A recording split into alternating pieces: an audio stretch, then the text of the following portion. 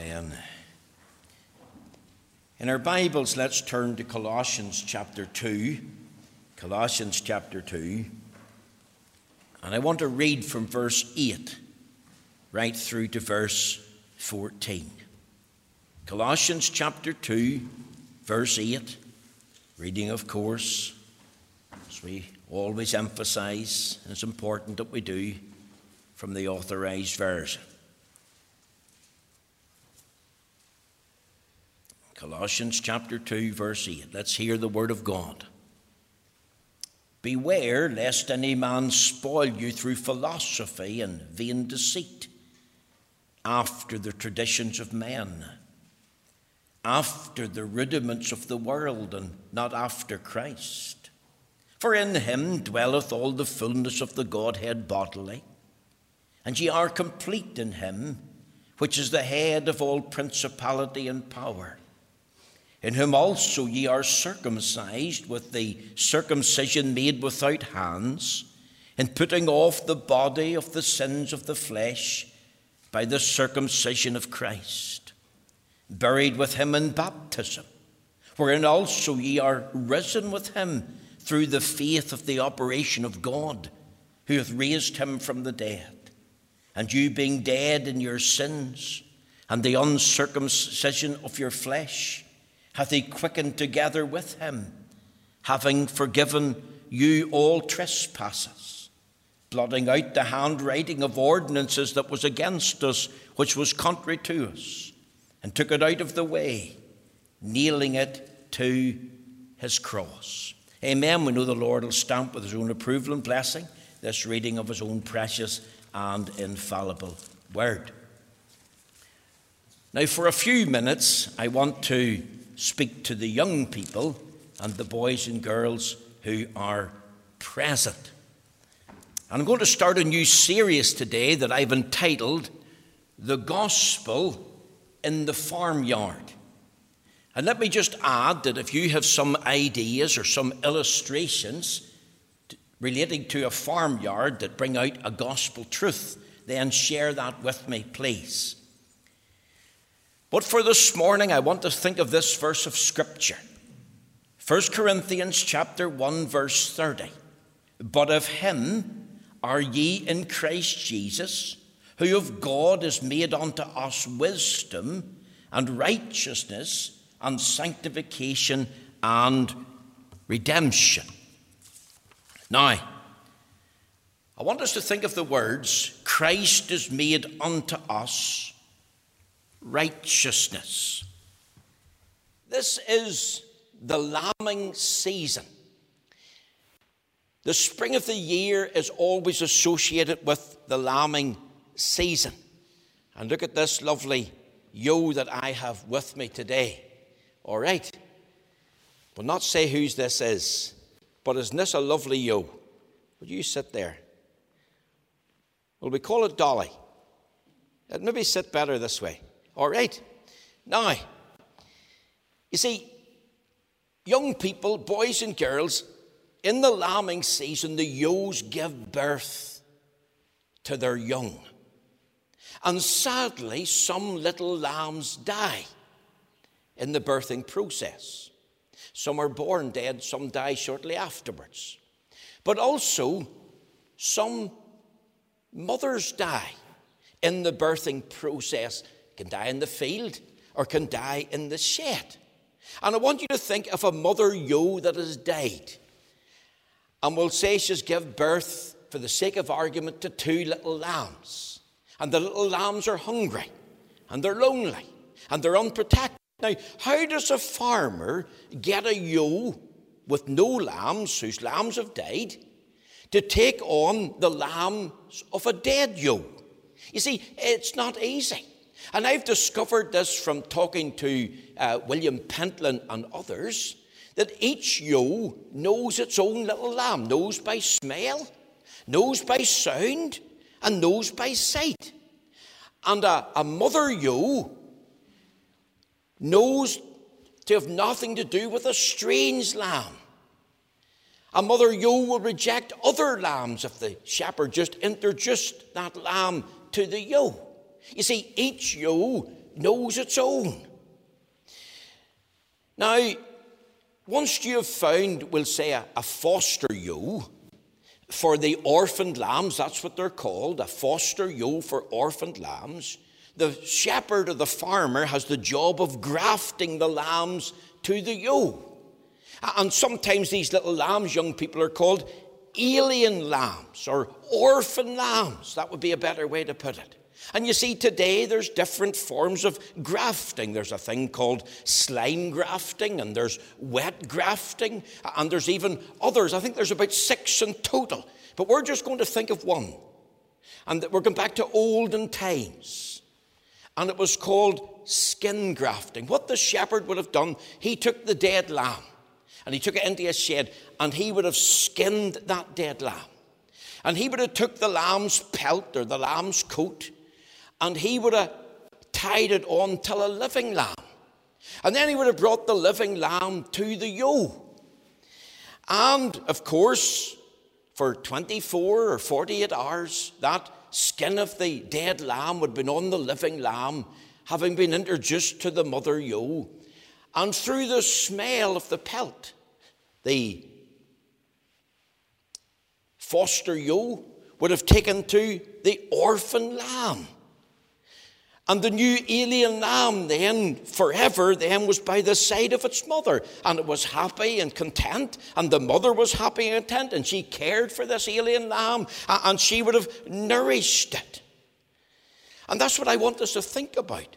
The gospel in the farmyard. Because you see, there's loads of gospel illustrations to do with the farmyard.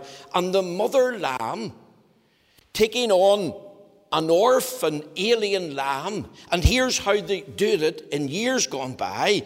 They grafted the skin on for a time. And I was thinking, you and I are like the little lamb, because the Bible talks about being dead in sin and trespasses. And how can we who are sinners, guilty, hell-deserving sinners, how can we be accepted by God? God can't receive us as we are because we're sinners and because God is, remember, holy. And what do we need? Well, we need to be cleansed from our sin, but it's not just enough to be cleansed from our sin. We need a new covering to be accepted and be reconciled in a right relationship with God. And that covering is provided in Jesus Christ. Because Christ has made unto us many things. He's made unto us wisdom. But he's also made unto us righteousness. The righteousness of God is put to our account through faith in Jesus Christ. And we could talk about the garment of perfect righteousness. And I've got a picture here of a dead ewe.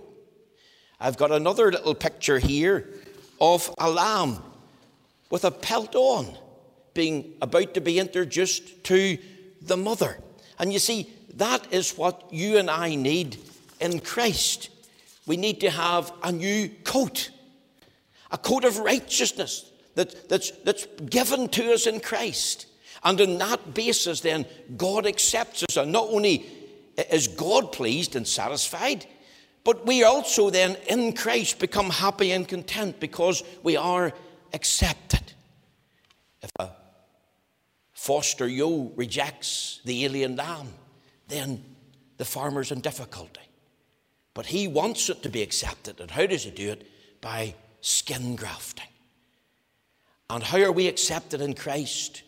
Because God imputes to us the righteousness of God in Christ. And that's what I want you to think about today. Here's the first lesson of the gospel in the farmyard. Thank you. You can hear the bell ringing there. Thank you, Bethany. Now, this morning, as we continue with our series of expository sermons in the book of Colossians, my text today is in Colossians chapter 2 and verse 11. It reads as follows: "In whom also ye are circumcised with the circumcision made without hands, in putting off the body of the sins of the flesh by the circumcision of Christ." And I've entitled this message, "Understanding Our Spiritual Circumcision in Christ." Now, I wonder if you, as a car or a van or a lorry driver, have ever heard of Spaghetti Junction. Does Spaghetti Junction exist? Yes, it does. It's officially known as Graverley Hill Interchange. It's a famous road junction in the United Kingdom, and it's the most complicated. It was called Spaghetti Junction by a journalist, Roy Smith, in the 1970s. It's known as Junction 6 of the M6 motorway, and it's in the Graverley Hill area of Birmingham. And it has a number of intersection traffic entrances and exits. So it's very easy to get lost. And as I've said, it's the most complicated junction in the UK. Now, Colossians chapter 2, in my opinion, from 9 to 13, is like a spiritual spaghetti junction, because there's so many entrance points and exit points to the text. Let me explain. Last week we focused on Colossians 2, verses 9 and 10, the theme, understanding the fullness of God in Christ. I only scratched the surface. Thank you for coming and listening, and for those online for listening to the message. We appreciate that. But I did not fully deal with the doctrine of incarnation, as some have rightly pointed out. I didn't deal with the full essential deity of Christ. We mentioned it, we touched on it, it is here, but we only scratched the surface. I didn't deal with the outworking of the believer's complete fullness in Christ. I didn't stress how when we are weak, we're made strong in Christ. I didn't teach you the fact that we can do all things through Christ. I didn't deal with the fullness of the grace of God in Christ. What did I do last week? I only dealt with one aspect of the sermon. So it was like a spiritual journey, going in at one entrance, understanding the fullness of God in Christ, and coming out at the exit of that message. Now, the same applies to Colossians chapter 2, verse 11 and 12. You see, we're coming to one of the most intense theological sections in the book. These verses are like a 6-exit entrance roundabout. There's so many ways in, so many ways out.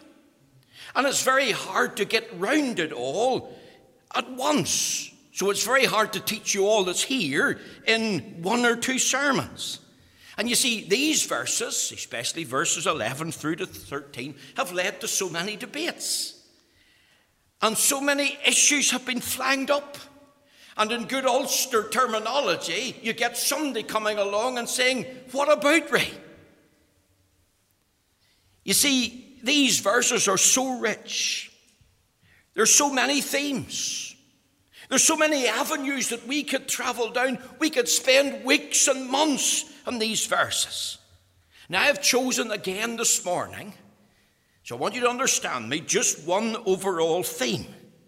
And the theme is this: moving on from understanding our fullness of God in Christ, we're thinking about understanding our spiritual union in Christ. And I believe the key here to understand it, if I put it simply so that you can grasp it this morning, and it's this: ask yourself this fundamental question: what makes a Christian a Christian?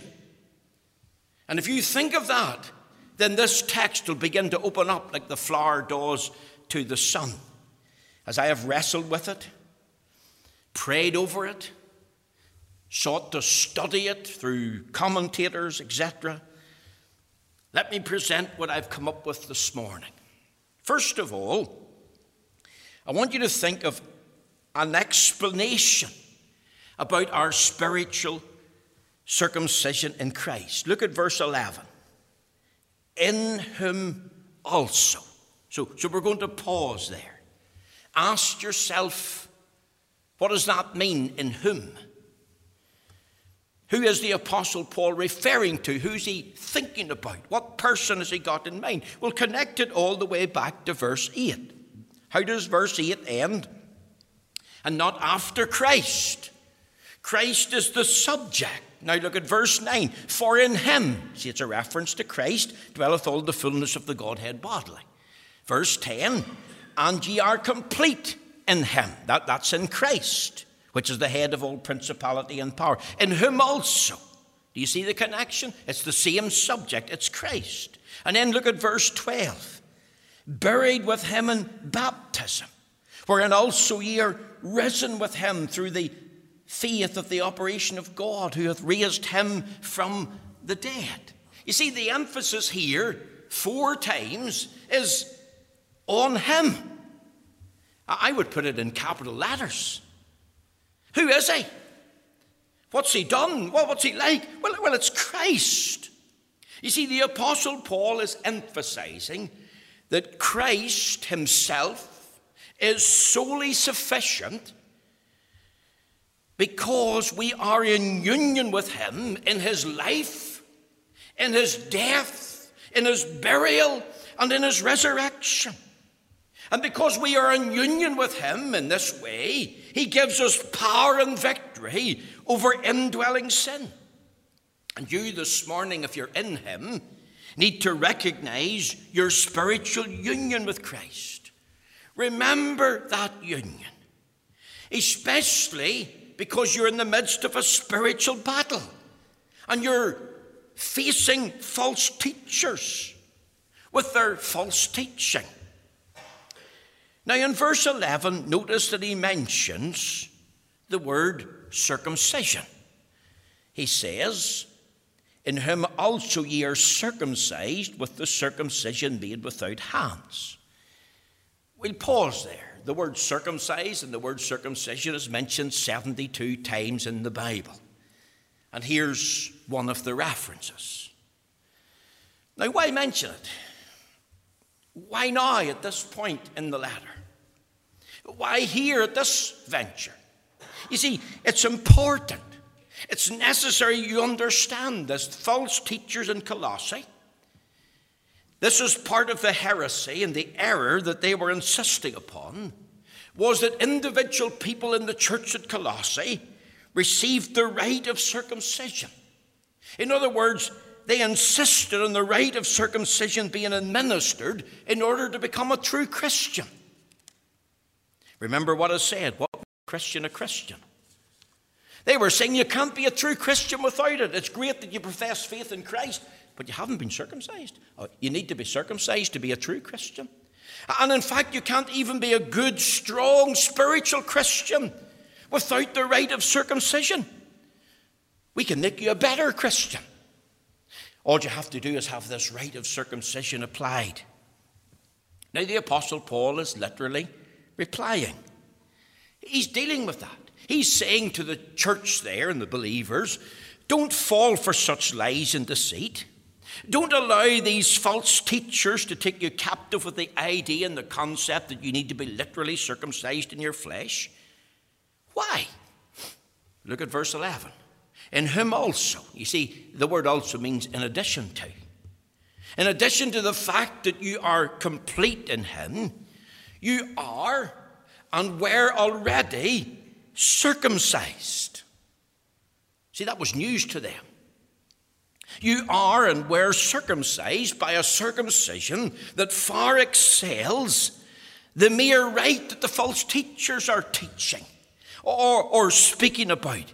You were circumcised with a circumcision made without hands. You don't need to submit to this Jewish rite or ceremony to save you. You don't need to submit to this Jewish rite to make you more spiritual or to become part of a spiritual elite. You are already spiritually circumcised in Christ. You see, I want to emphasize, and we're going to see this more and more as this letter unfolds, a true Christian is not subject or bound to the Old Testament legal system. Neither are we bound to the rite of circumcision or spiritual diets or the observance of certain holy days. These do not save you. These do not impart any spiritual good to you. Why is Paul insisting on this? Because Jesus Christ is solely sufficient for your every need.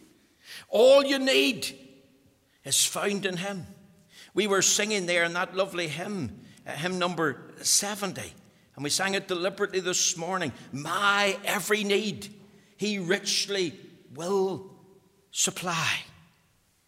You see, it's all found in him. It's all fulfilled in him. And once you realize that you're in him, and remember this, that you're already circumcised in him, then you're not going to fall for the lie or submit to this rite of Jewish circumcision. So there's the explanation of our spiritual circumcision in Christ. I want you to think, secondly, of the essence of our spiritual circumcision in Christ. Now, what is the Apostle Paul talking about?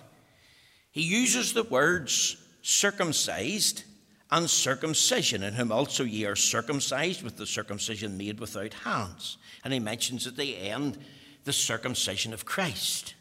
Now, what do you mean, Paul? We're circumcised in Christ, but what are you talking about? Now, I want you to think of the nature of this circumcision, because this is what it is. What is circumcision? You see, circumcision is a mere outward physical sign.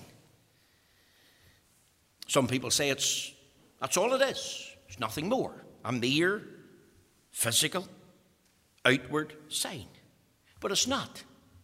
It is a mere physical, outward sign, but it's more. It's an outward physical sign that points to something more. It points to an inward reality, a spiritual reality.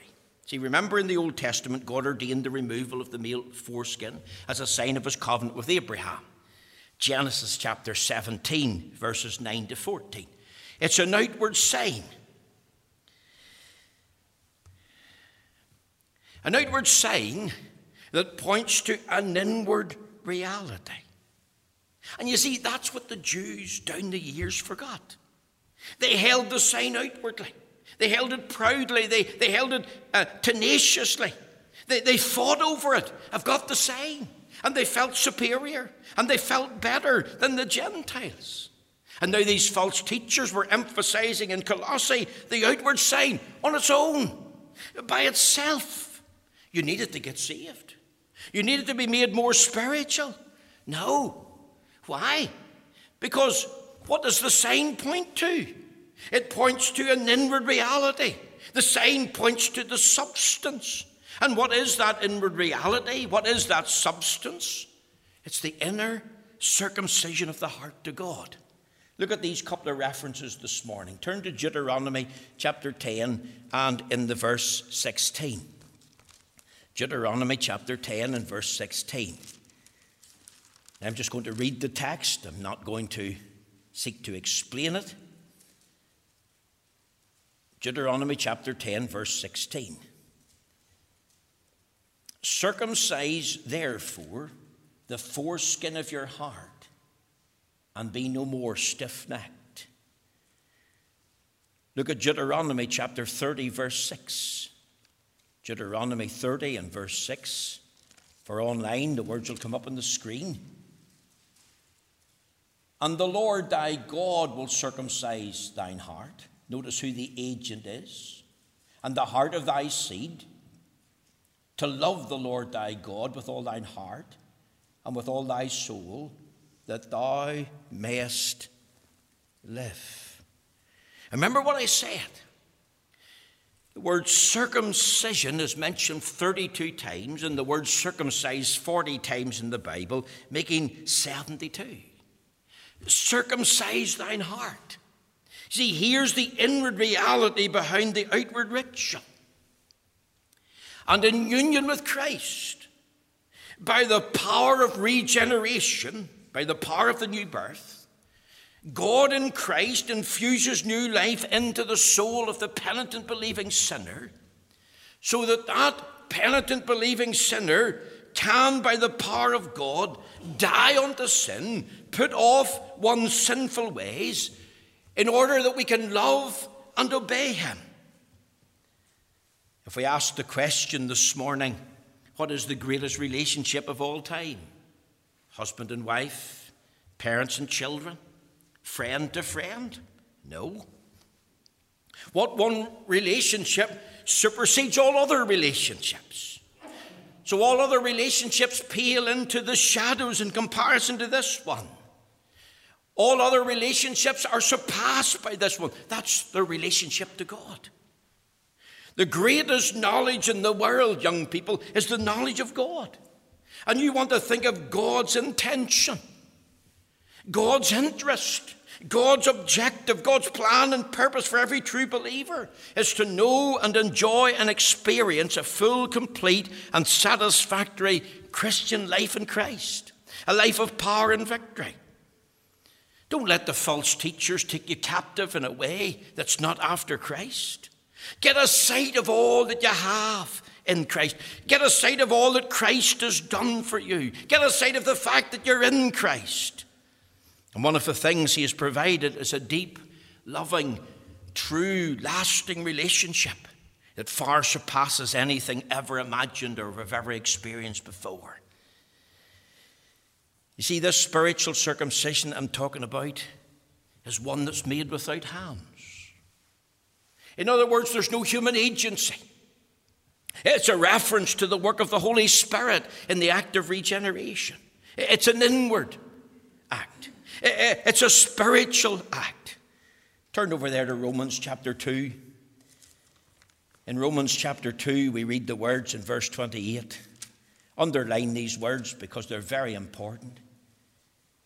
The Apostle Paul says, "For he is not a Jew, which is one outwardly." See, that's a person who's received the rite of circumcision. "Neither is that circumcision which is outward in the flesh. But he is a Jew, which is one inwardly. And circumcision is that of the heart, in the spirit, and not in the letter, whose praise is not of men, but of God." You see, we could compare this morning physical circumcision. What does it involve? Minor surgery with a knife. It cuts off the foreskin.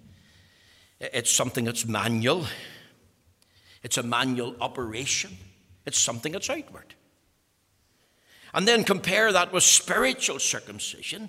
Here's the inward reality of it. It's a work of God, the Holy Spirit, in the new birth, where the heart is circumcised, where the individual is brought into union with God in Christ. You see, there's a wonderful spiritual application to think about. Not only the nature of it, but think of the need of it very quickly.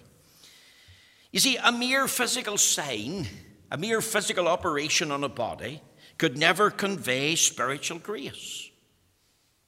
In other words, the mere physical sign being done to a body is not something that's linked to, indispensable with, or necessary for salvation. For salvation, you need a spiritual work. Remember Ephesians 2:1 said to the children, "And ye hath he quickened who were dead in trespasses and sins." And if you're dead in trespasses and sin, you can't make yourself alive to God. You can never bring yourself into union with Christ. You have to be put into him. You have to be placed in him. You can't bring yourself into a loving relationship with God. You can't bring yourself to be obedient in that relationship to God. Why? Because we're born sinners. We're dead in trespasses and we're guilty, hell-deserving sinners. If you turn over there to a couple of other references, think of the words in Jeremiah chapter 4 and in the verse 4. Listen to these words in Jeremiah 4:4. Again, the words will come up on the screen. Jeremiah the prophet said this, "Circumcise yourselves to the Lord, and take away the foreskins of your heart, ye men of Judah and inhabitants of Jerusalem, lest my fury come forth like fire and burn, that none can quench it, because of the evils of your doing." Let's come to chapter 6 and verse 10. Here's another reference.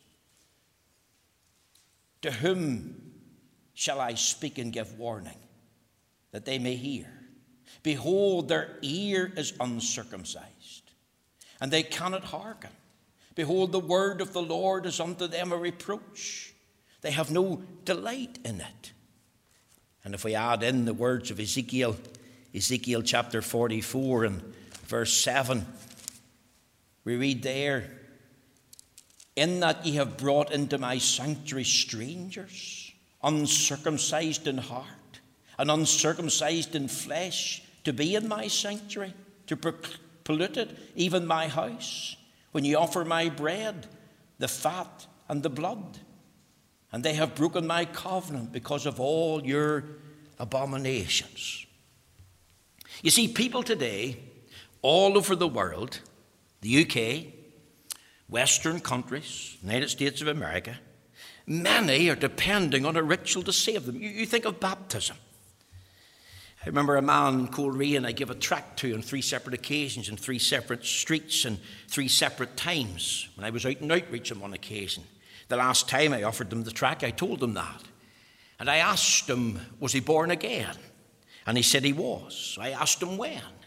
And he said he was born again when he was baptized as a child. You see, in the act of baptism, there are those that believe that the water and the blood and the Holy Spirit somehow intermingle and meet. Roman Catholicism calls it ex opere operato, by virtue of the act. Submit to the act, because the act will save you. The act will make you spiritual and acceptable to God. The act will wash away your sin. It's not true. It's a lie. Because the act doesn't save you. The act doesn't make you more spiritual. The act doesn't make you acceptable to God. See, that's Paul's point. That's why they needed it. They've already experienced a spiritual circumcision through union with Christ. They're alive to God. They've been born again. They have new life in Him. They don't need physical circumcision. Why? Because it doesn't even convey the grace of God. Where is the fullness of the grace of God? It's in Christ. Over there in John, remember what we read in John chapter 1 and in the verse 15. The Apostle John writes this. He says, verse 16, and of His fullness have all we received, and grace, for the law was given by Moses, but grace and truth came by Jesus Christ. Can we get the picture there? The grace of God is in Christ alone, not in an act, not in a ritual. And more so, it says a circumcision made without hands. In other words, a divine hand was at work. A spiritual agent was performing this. A supernatural hand. No human agency was involved. Not even an angel. Not even a pastor, not even a priest. Isn't this what the Lord Jesus taught? Listen to these words. He came unto His own, and His own received Him not. But as many as received Him, to them gave He power to become the sons of God, even to them that believe in His name, which were born. How were they born?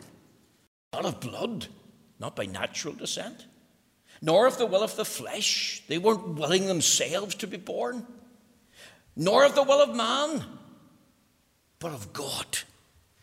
Now, do you see that? The individual realizing the horror of his sin, realizing the guilt and punishment of sin, realizing the horror of danger he's in because the wages of sin is death. And he's thinking to himself, what can I do? I need to be changed. I know what I'll do. I'll make myself religious. I'll make myself better. I'll go to church. I'll do this and that. The church says I need this right. Then I'll accept that. I'll do this thing. Then I'll do it. See, here's the Lord Jesus. You can't inherit this from your parents. You can't decide for yourself because you've no power to perfect it. You can't depend on another, for they have no power by themselves. No minister, no priest, no friend. You need to be born of God. And it's only in Christ. And you see, even our coming to Christ, and our believing in Christ, and our repenting before Christ, and our cry for mercy. You see, it's not merely us that has done that. God, by His grace and power, is at work in us. He's made us alive to Him. And through that, we cry to God. You think of a pile of dirt. That dirt doesn't come to life, even though God has formed a body. And in Genesis 2:17, that's a picture of the sinner under the curse of God. And what does he need? He needs the infusion of life. And God breathed into his nostrils the breath of life, and man became a living soul. That's the essence. Notice quickly and thirdly, the extent of our spiritual circumcision in Christ. It says in our text, if you go back to Colossians chapter 2, and look with me there at what it says, in whom also ye were circumcised with the circumcision made without hands, and putting off the body of the sins of the flesh. We'll pause there. You see, once you're born again and you're regenerated by the power of the Spirit, you now have a new love in your life. You now have a new principle of holiness. You now have a new desire. And you realize, because you've been shut up to sovereign mercy and free grace, in Christ you're a new person. Remember, the Bible says in 2 Corinthians 5:17, if any man be in Christ, he is a new creature. All things have passed away and all things have become new. There's a hatred for sin. Here's the extent of it. There's a putting off of the body of the sins of the flesh, the sins that we love, the secret sins, the splendid sins, the scandalous sins. You see, it's a reference to unrenewed sinful human nature. It's a reference to a mortal body by which we relate to the material world. And in that body, there's sensuality and there's scandal and there's sinfulness and silliness. And we live according to our own sinful nature. And what do we need? We need a new nature. And how do we get a new nature? You get it in Christ, in our union with Christ. Here's the true extent. Putting off the body of the sins of the flesh, not just certain sins. That is true. But more, the whole body of sin is broken. The power of sin in the material body is broken. It's no longer central. It's no longer dominating the individual. Once we get a grasp of our union with Christ in this act of regeneration, God does something to you and in you. The old man is crucified. The body of sin is being destroyed. The new man emerges. The old man is put to death. And if you think of crucifixion, it was a slow death. It's not that the body of sin is completely eradicated. It means that the body of sin has been weakened and we're dying to it. It's been putting it off. It's an ongoing thing. Think of your life before you were converted to Christ, before you were born again. You had no interest in the things of God. You had no love for God or Christ. You had no desire to obey him. You did your own thing on the Sabbath day. But now you're in Christ. Now you're converted. And you hate sin. And you're not running to the party scene. You're not taking booze or smoking fags or partaking of the drug culture. There's been a radical change. Why? Because it's an inward change that's seen outwardly. A change in your heart and mind, a real change. You can sense it, you can see it, others can see it, and you can say, God did this for me. That's the extent. Notice, lastly, the experience of spiritual circumcision in Christ. How? Here's the answer. By the circumcision of Christ. Do you know that when the Lord Jesus was an infant, that he was literally and physically circumcised? Turn over there to Luke chapter 2. Luke chapter 2 and verse 21. We'll finish with this thought. Luke chapter 2 and look with me at verse 21. This is an important point. Let's hear the word of God. And when 8 days were accomplished for the circumcision of the child, his name was called Jesus, which was so named of the angel before he was conceived in the womb. And when the days of her purification according to the law of Moses were accomplished, they brought him to Jerusalem to present him to the Lord. So I want you to think of this. By the circumcision of Christ. For it's alluded to here. A literal physical circumcision. And it was a sign. I believe the Lord Jesus, of course, was submitting himself to fulfill the law. But this sign, which was like a picture, pointed from he was a child at 8 days in the manger to the cross. I want you to think of Christ as an 8-year-old or 8-day-old baby laid on the table, exposed to nakedness in public view. The priest bearing the knife. The act of circumcision takes place. Blood is shed. The foreskin is cut off. It's a great foreshadowing. It's a prefigurement from the cradle to Calvary. Because when he was 33, he was laid in the tree. He was exposed to nakedness. The nails were driven into his hands and feet. The crown of thorns adorned his brow. His back was lashed. It was running red with blood. As he died in the tree, there was a spear put into his side, and his flesh was torn and cut. And even there, he was given a name, superscription. This is Jesus of Nazareth, the King of the Jews. And then he was presented to the Father. As a child, he was presented to the Lord.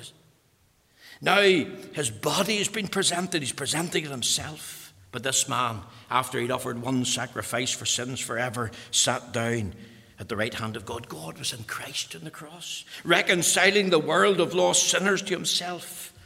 You've got to think of the violent nature of Christ's death. You've got to think of the violent nature of Christ's suffering, the violent nature of his pain, and yet he had no sin. He did no sin. He knew no sin. He's the sinless, spotless Lamb of God.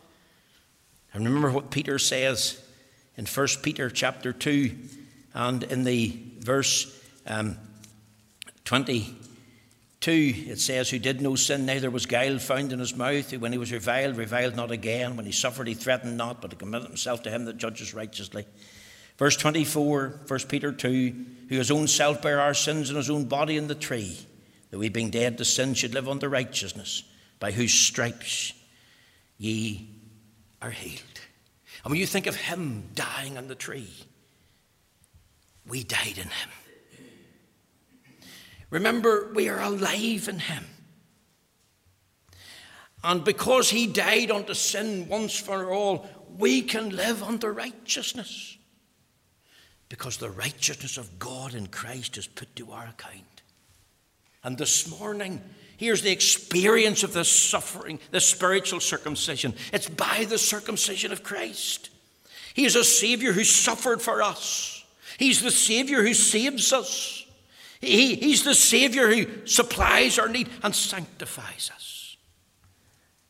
I trust this morning we'll have a better understanding of our spiritual circumcision in Christ. Understand the explanation. When does a Christian become a Christian? I want you to think of the essence of it. I want you to think of the extent of it. Here's how far-reaching it is. Putting off the body of the sins of the flesh. How? Because we're in union with Christ by the circumcision of Christ. His cradle, what happened there, is a foreshadowing of what he did on the cross. Now next week we'll open it up a little bit more in the will of God and we'll see further. No, we'll not next week, because next week is Mother's Day, isn't that right? Yes, somebody's nodding. Right, we'll have a Mother's Day message for next week.